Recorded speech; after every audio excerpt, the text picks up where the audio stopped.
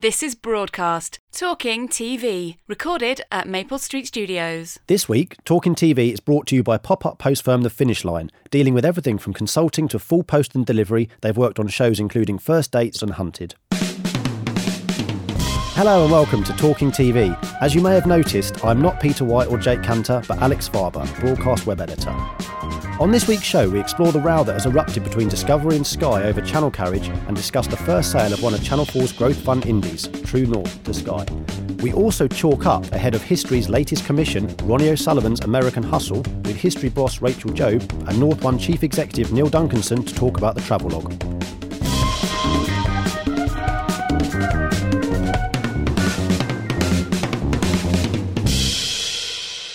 But first, the news.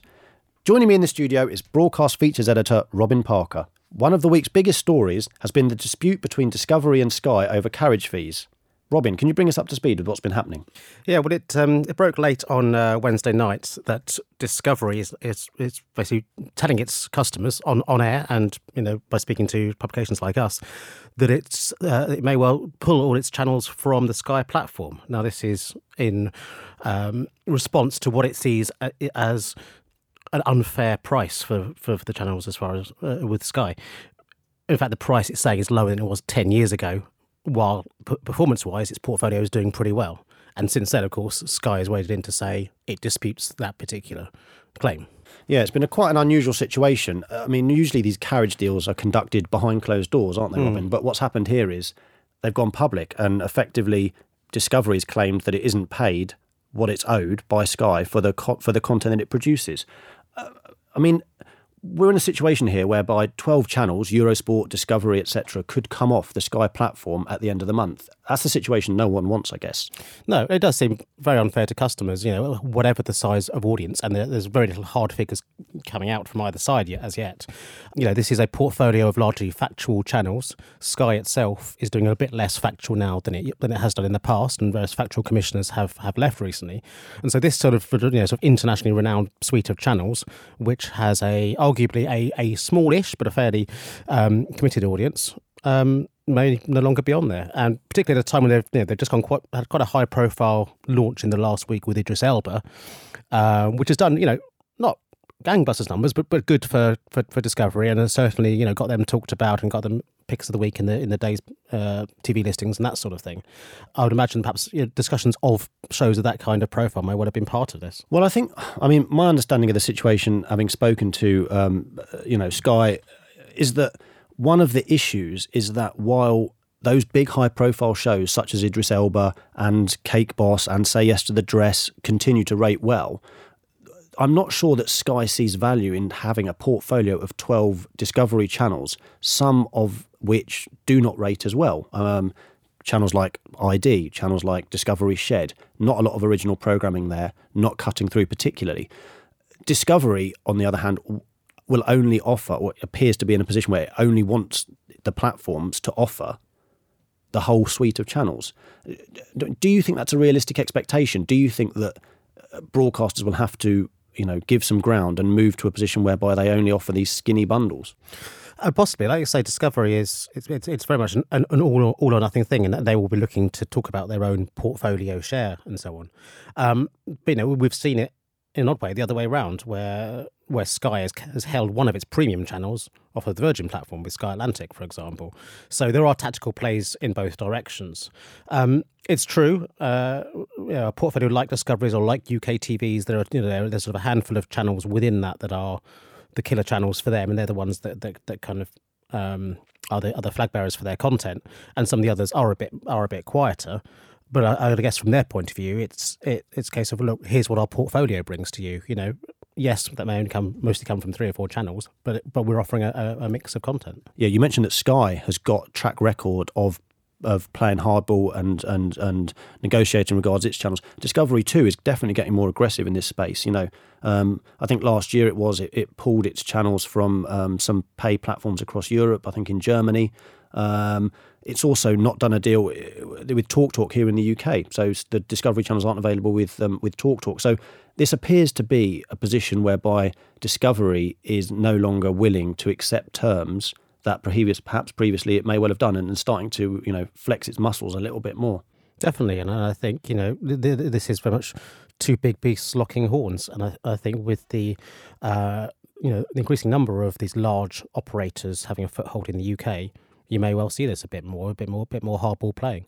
It'd be interesting to see what the fallout from this is. Where would Discovery ultimately slim down its Sky offering or flounce off, which I guess would be to BT and Virgin's. It would be favourable to BT and Virgin, which are still offering them. Well, that's the thing, isn't it? I mean, Sky obviously is 10, 11 million homes. Virgin and BT combined are maybe 5, 6. So then you're in a position whereby you're asking yourself, can Discovery run a sustainable business without those 10, 11 million Sky homes just on BT and Virgin, as well as, will it have to look D2C? Will it have to look to offer channels like Eurosport, channels like Discovery, perhaps as OTT on-demand services via, the internet and apps? I mean, it's a risky strategy, but it's a potential route to market. Yeah, particularly for something like Eurosport. I do think though, from their point of view, you have Sky saying, we don't recognise your measures of success. We don't recognise that you have any shows in our top 100. I think it was. It just does seem a bit odd because there are certain, not a huge number, but there are a number of shows which clearly have a following and have a fan, like Gold Rush, for example, which is regularly putting on 300,000 or 400,000 in overnights. A large proportion of which must be coming via the Sky platform, as it's in more homes. It does seem a little bit disingenuous of Sky to say they're doing nothing for us. They're clearly doing something for them, and I think in that factual space, which Sky is not exiting yet, but is certainly doing less in. This is a suite of channels that are a sizable portion of customers, and I would imagine particularly sort of ABC1 customers who are looking out for factual content may well want to find. Well, let's hope the situation gets resolved for all parties and for viewers, I guess. Moving on, True North. So these were True North Leeds-based indie. These were one of the first indies that Channel 4 invested in as part of its growth fund. Last week, Sky, again, came along and bought True North, as a result of which it picked up Channel 4's 23% stake in the company. What were your thoughts about this deal, Robin? Well, I think it's good news all round. I mean, it's good news for Channel 4 in that it's proving the case for its investment. It was quite canny in investing in True North in the first place. It's a mixed model, the Channel 4 Growth Fund. There are some fledgling one-man bands, and there are some more established companies. True North is kind of in that medium space. It was clearly on the up a bit, but needed that extra leg up. It's a regional company. It's got a handful of good formats without one or two real defining brands. And in the period when it's had some support from Channel 4, it has got to the next stage and it's become a very attractive prospect. Channel 4 said to us, initially they were looking at 5 years plus, but they would never rule out, selling their stakes in less time than that. And clearly, they've performed well in this time. Looking ahead to the Indie Survey, it looks as if True North, which I know is coming out shortly, the Broadcast Indie Survey is coming out shortly, it looks as if True North's going to report revenues of 12 million, up from 9.5 million in 2015. And what's interesting is that as well as boosting it financially, the creative director Andrew Sheldon has said it's also gained a lot of industry IQ by being connected to Channel 4. I mean, do you think that indies benefit beyond the financial stakes by being connected to the growth fund? I think so. I think, again, this is a regional company, so, it's put them on a slightly higher footing there. When I've spoken to indies about the growth fund and when they've talked to us for the indie survey and so on about the growth fund, a lot of it is about, they're investing in people. They're able to just raise their game that little bit by having that little bit of extra cash injection. They can create a job role and poach someone from the outside who can do good business for them. It just gives them that slightly surer footing, I think. And what do you think? I mean, Channel 4 is obviously invested in a couple of dozen indies as part of the growth fund. It's now some of those stakes appear to be maturing. Do you think, is this a viable model for Channel 4? Is it a profit-making enterprise, or is this do they have wider aims beyond simply exiting companies that they invest in for a profit? Yes, there are profits involved, which they say in this case they are putting back in to top up the growth fund for future investments. They're not saying how much, though, are they? They're not saying how much, no. But of course, you are nurturing your supply base. For a lot of indies, Channel 4 is one of the first bases for ideas. And if you are helping these companies be sustainable and you are rewarding some sort of loyalty, they will want to come and pitch their best ideas to you. And I think companies of all sizes are benefiting from that. Clearly, eyebrows are raised when some of the companies they're investing in are perhaps producers who've exited large indies who already have a fairly sizable reputation and are now launching their own company, where the questions may be, why do they need as much support? But certainly for a maturing a company like True North or some of the startups they've got, it does feel like that leg up is sort of just nurturing them creatively and giving them that extra bit of confidence. And then from Sky's point of view, they've got Love, they've got Blast, they've got True North, they've got some quite sort of solid format creators and factual entertainment companies there. It certainly seems to fit into the mould of the companies that they've invested in so far. They're at a certain level. Well, these deals are being done coming through Sky Vision, I think, the distribution arm, Jay Millerchip's distribution arm. So clearly they're looking at picking up these indies that are going to create formats that they can then sell internationally. So that's clearly a strategy that they seem to be ploughing. Yeah, and for those indies there, that is a consolidation of their distribution as well. They've got one bigger hitter with a bigger portfolio, selling their goods rather than perhaps dividing it between 3 or 4. And look out for more deals to come in 2017. Channel 4 saying.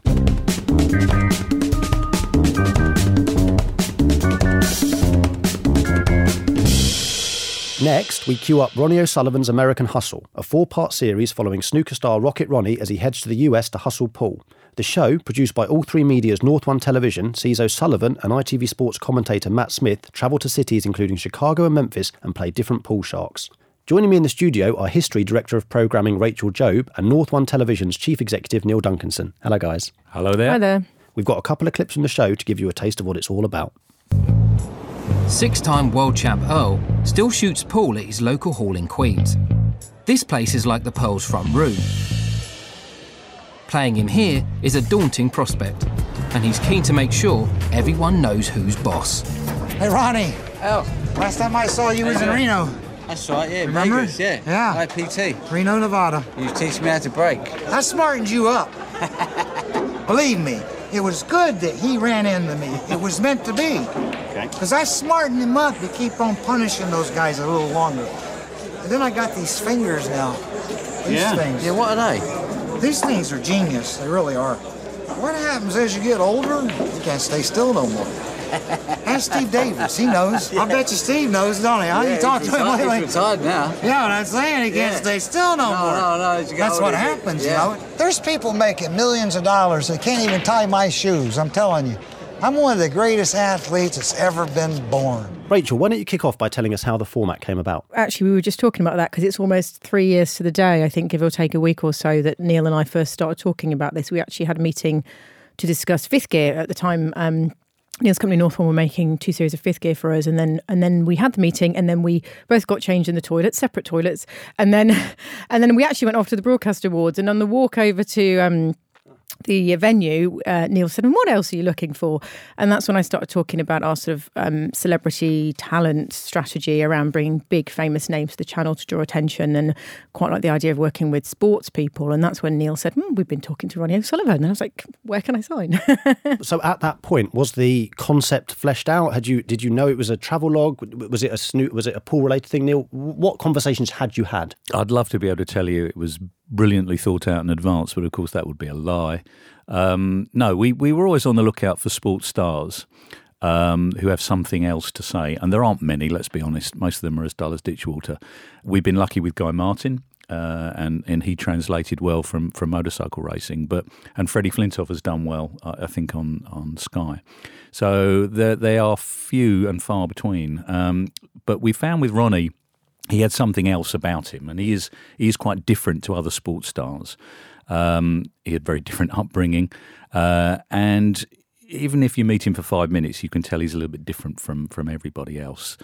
After Rachel had said that they were looking for something with sports star, we connected the two, and it took probably a few months to kind of flesh out a format which we felt had to include some kind of Q sport.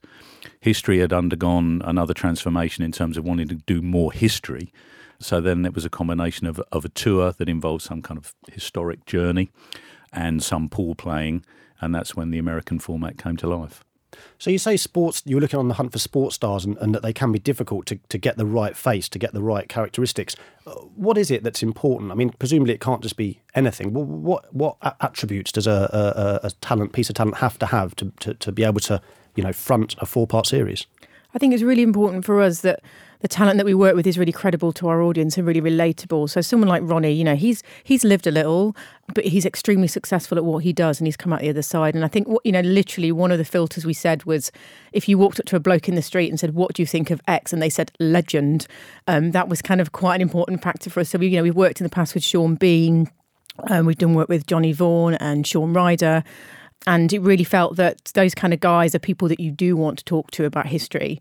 What we're not looking for is an academic. We're not looking for a professor. We're not looking for the kind of guy that you might associate with a history school teacher. What we're looking for is someone who is kind of a new school teacher. And actually, we're running a campaign at the moment called Meet Your New History Teacher. And the idea is that everyone can be a history teacher. And actually, it doesn't have to be the kind of guy that you thought, should be your school teacher. So do you have a hit list? Is there other people that are on your who would be on your wish list? I don't want to mention too many names because we are talking to a few. We've worked with quite a few different people in the past, as I've mentioned, but we are talking to a few more. And I don't but it's people. I think the key thing is it's men, and not necessarily men, but it's predominantly men that we're looking at who have done something that's slightly out of the ordinary. And if you look at Ronnie, he's a bit of a maverick. That's quite an important part. He's a little bit of a rebel. We've done some work with Freddie Flintoff as well. I think he's another good example of how he's transcended his sport.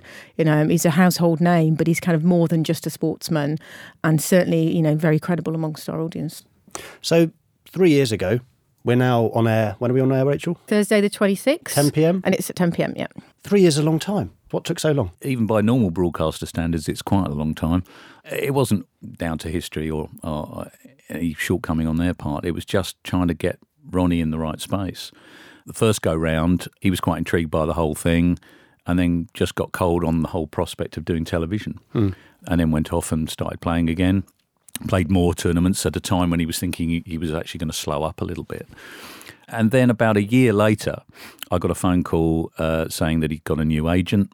He'd gone to CAA, and we met with him. They said, actually, he's quite interested in TV again. And we said, okay, well, if he is, why don't you pop in and we'll have a chat? And in fairness, they did. And that's where it all kicked off. So we kind of lost the initial year. And then we spent the following year kind of working out what we were going to do. And then the year after that, actually doing it. Yeah.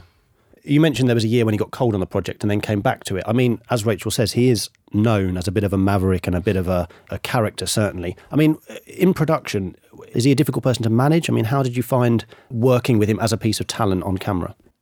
He was a joy to work with, and him getting cold feet wasn't about a project per se. It was just the notion of doing television at all. And I think his head at the time was he wanted to get back playing more snooker. And then he did that for a bit, got himself to a point where, again, he was unbeatable, and then decided to put his head up and have another look at other things. So, as you know, he's written a book.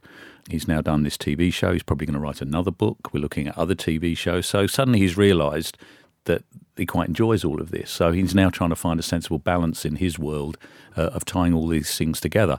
When we worked with him, once we all agreed what we were going to do, he was an absolute joy. He's got such an inquiring mind anyway. He was a perfect presenter for this show, for history, because he was always asking the right questions. Carrom Billiards is better known as three cushion, so called because points are scored by hitting or carromming your cue ball into the other two balls using at least three cushions. Yeah. Two cue balls. One of us will play with the white ball, yeah. One of us will play with the yellow ball. But before you hit the second ball, you have to have at least hit three cushions, yeah, and the other ball.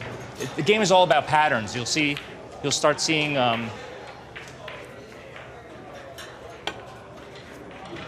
so there's a situation where you're hitting all the cushions first. And this is an old game. This is older than pool. It started out as a lawn game. Yeah. I mean, billiards, right? As you know.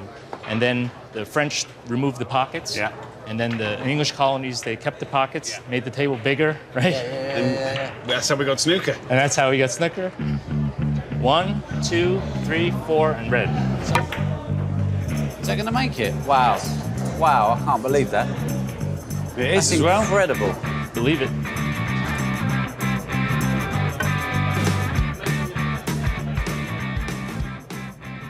I mean, how critical was it to have Matt as a sort of foil, as a sort of straight man and a guide, if you will? That's how it felt to me. I mean, was that a conscious decision? Was it always going to be the pair of them, or how did that come about? Yeah, I mean, with Neil, we talked a lot at the beginning about, whether he needed a buddy. And I think very early on we felt he did, partly because he'd never done anything like this before, but also suddenly you becomes a buddy road trip. And that's a completely different dynamic and actually really entertaining dynamic. Matt Smith was his suggestion. They're really good mates. We were very happy with that. I think, his experience in front of the camera is really, really valuable. If anything, we had to pull him back, I think, a little bit in terms of, relax, Matt. You don't, we want you to be yourself, But both him and Ronnie, they get along so well, and you can tell that that's completely genuine on screen. And so, right from the beginning, we thought this is a buddy movie. Mm. I mean, you've got a lot of experience with buddy movies, if you will, because obviously, if you don't mind me mentioning another show, Travel Man, which is a constant for Channel 4, which is a constant stream of buddy weekends. Is there certain ingredients that they have to have? I mean, when it comes to dynamic, do you know straight away? I'm interested in your opinion of how you set up a buddy show. Well, and how these two work together, I guess. Sure. Well, Travel Man, as an example, works best when they get on really well or don't get on really well, and it works well both ways. What you don't want is vanilla. And I think what we had with Ronnie and Matt is a strong relationship. They were mates, as Rachel said. And we said to Matt, look, you need to kind of lead him along a little bit and then know when to let him go. And I think Matt is such a pro that he knew when to do that. And it was like having another producer on the show, in a sense, that when we were in the middle of sequences, Matt knew instinctively when to kind of duck back and let Ronnie go on his own, or when to give him a shove, or when to prompt him to have a look at something different. It feels like a hybrid programme between a bit of a travel log, a bit of a sports doc, a bit of a historical guide, a bit of a history show. Was that intentional? Did you set out to make it in that way, or is that just how the programme evolved? We probably a bit of both is the answer. I mean, we did talk a lot about the editorial, as you would do with with something with a commission like this, very early on, about what we would do. And actually, it was really important for us that it wasn't just the kind of show that you could see on any channel. It's the show belonged on history. And history was running right through its core, and it had to be genuine history that Ronnie and Matt were interested in. So, they go to Ellis Island and New York. Ronnie is a second-generation immigrant to this country. His mother's Italian. So he's really, really interested in immigration to the US. So, you take him to Ellis Island, and him and Matt are genuinely enjoying that ride. So I think, making sure there was plenty of history in the show was very important to us, but also I think that, the games, the actual matches that they play, both the hustling attempts, some of which are successful, some of which are less successful, but also Neil was very keen that we had a big match in every episode and in the finale, and it really makes a difference. Yeah. I think that was key. If there was a line that we sold to everybody, it was Ronnie O'Sullivan goes to America and hustles everyone at pool and no one knows who he is. And everyone lent into that. Everyone thought, oh, that's quite cool, that's fun. But on its own, it wouldn't have been enough. So that extra layer of Americana and Travelogue, in which he's genuinely interested, whether it's going to Ellis Island, as Rachel says, or firing a machine gun from the Valentine's Day Massacre, or going to Alcatraz, or the Civil Rights Museum in Memphis, or Elvis's house. They're all pool connected, but it does give you a genuine sense of American history at the same time. Obviously, it's a big commission for you guys, and it was interesting that Krempelwood came on board. How was it to work with those guys? Really, really good, actually. I mean, I think the key thing for us is that we commission shows that we want to do. We don't commission shows because Krempelwood might offer us the money. So we were absolutely commissioning this show anyway. Through conversations with Krempelwood around another show, actually, that never actually came about. We then said, well, perhaps you can help us part fund this show as well. And I think the key thing for us, and also for us to take Krempelwood to Neil, is that they don't have any editorial involvement, and that's the one thing that no one ever really wants to give up. Sometimes maybe you have to, but in this case we didn't have to. So actually, it was they're really great to work with. No perfect partner. They came with the money and then stepped back and let you get on with it. Yeah. And they made the show. Would the show have happened without them? Well, what was the budget? Around 150 grand, and that's. Yeah. We were pretty much going to make it anyway. And as I said before, we commission shows that we want to make. But what this means is now we can commission more shows that we want to make. I see what you mean. So the budget for this show was the same regardless. Yes. But then you can now invest that money, additional money, into other projects that you would have spent. Yeah, and Krempelwood don't fully fund, in our case at least, or in this case. So yeah, it does mean that we can sort of spread our budget a bit further. Understood. And Neil, you've got experience of working with co-production partners. How do you find the experience? Well, it was absolutely seamless for us because we, apart from a couple of initial meetings, we didn't get involved with either of them, and they dealt with A&E directly. The show was funded the way it had been promised in the first place. It made no difference to us at all. We work with a variety of alternative funding providers.